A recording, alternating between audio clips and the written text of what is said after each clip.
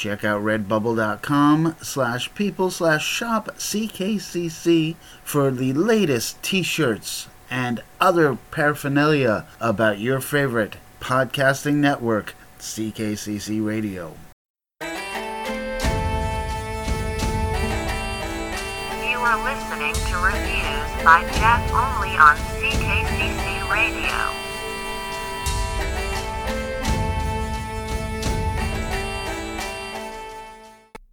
And welcome back to Reviews by Jeff. I'm, of course, your host, Jeff, and today we are going to talk about the latest MCU movie, Thor: Love and Thunder. Now, it's gotten some mixed reviews, so I want to first give my 2 cents on it. I enjoyed the movie. It's a little bit different than any other MCU movie because it really is darker. You know, Taika Waititi, does a lot of comedies, and he's great at it. And there are elements of comedy in this movie as well. But don't get mistaken, it is not a comedy. Some of the issues that they deal with are really not kid-friendly. I'm not going to lie. There are 2 storylines that are going on that I think are very, different and make this movie a much darker than any of the trailers actually make it out to be. And that's not necessarily a bad thing. Like I said, I did enjoy the movie.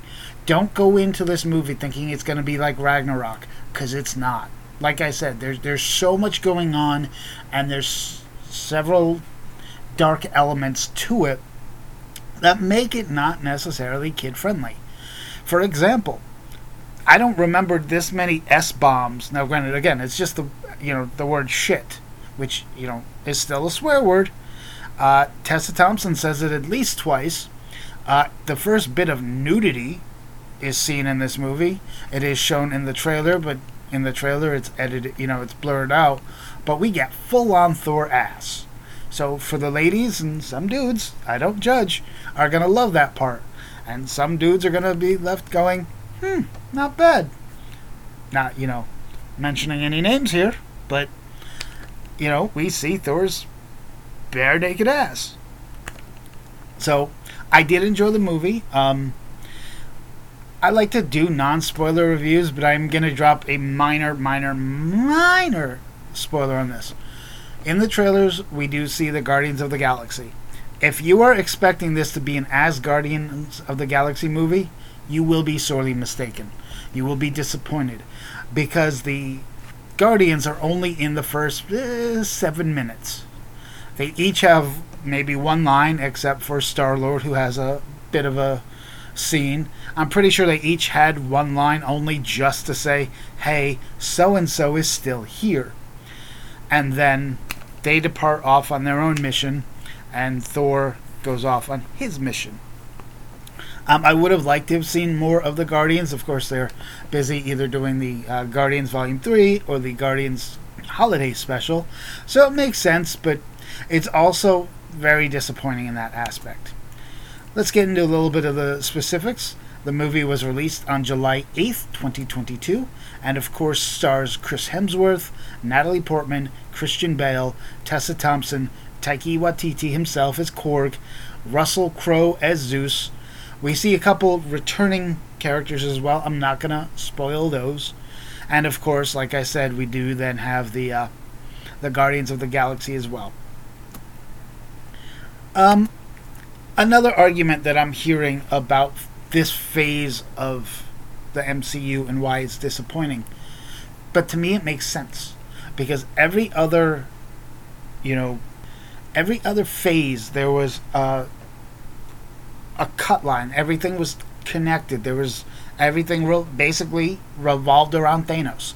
Even when he wasn't the main villain, his presence was always felt, whether it's a mention or a credit scene, and now there is not one. So yes, it does seem to be a little bit, I don't want to say discombobulated, but it's missing that one common thread of everything, which to me is why people are bitching and crying about it, because that's what the internet is for.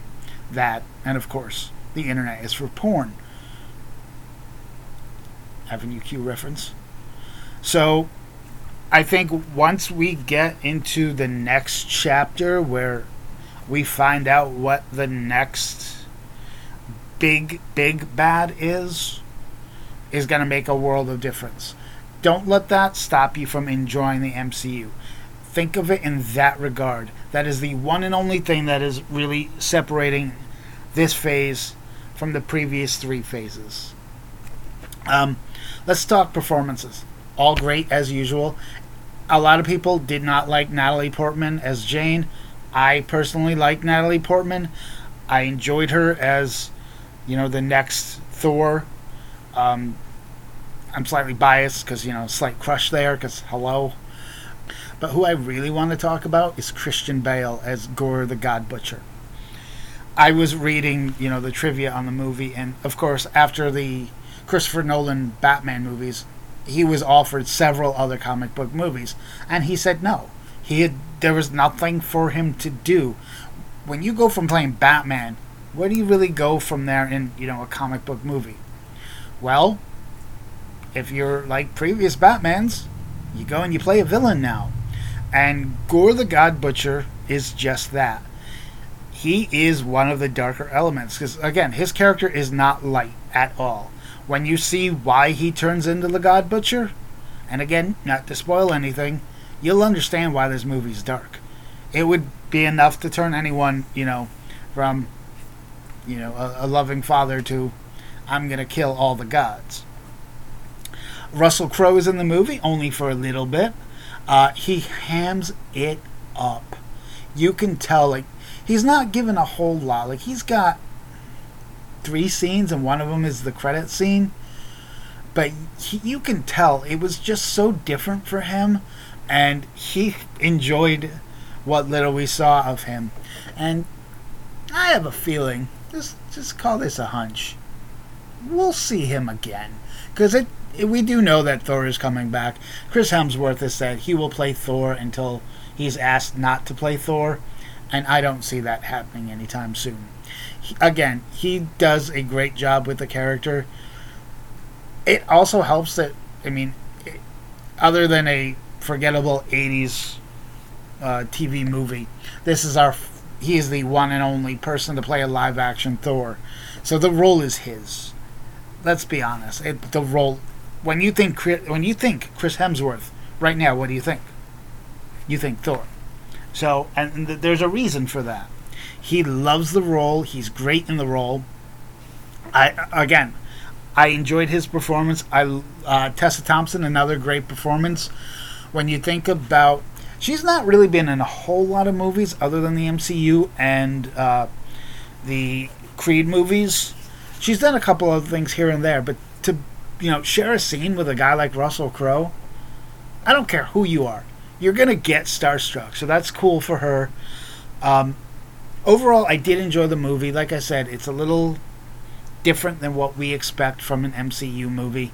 That's not a bad thing. We do have to, if they keep giving us the same thing over and over again, it will get stale.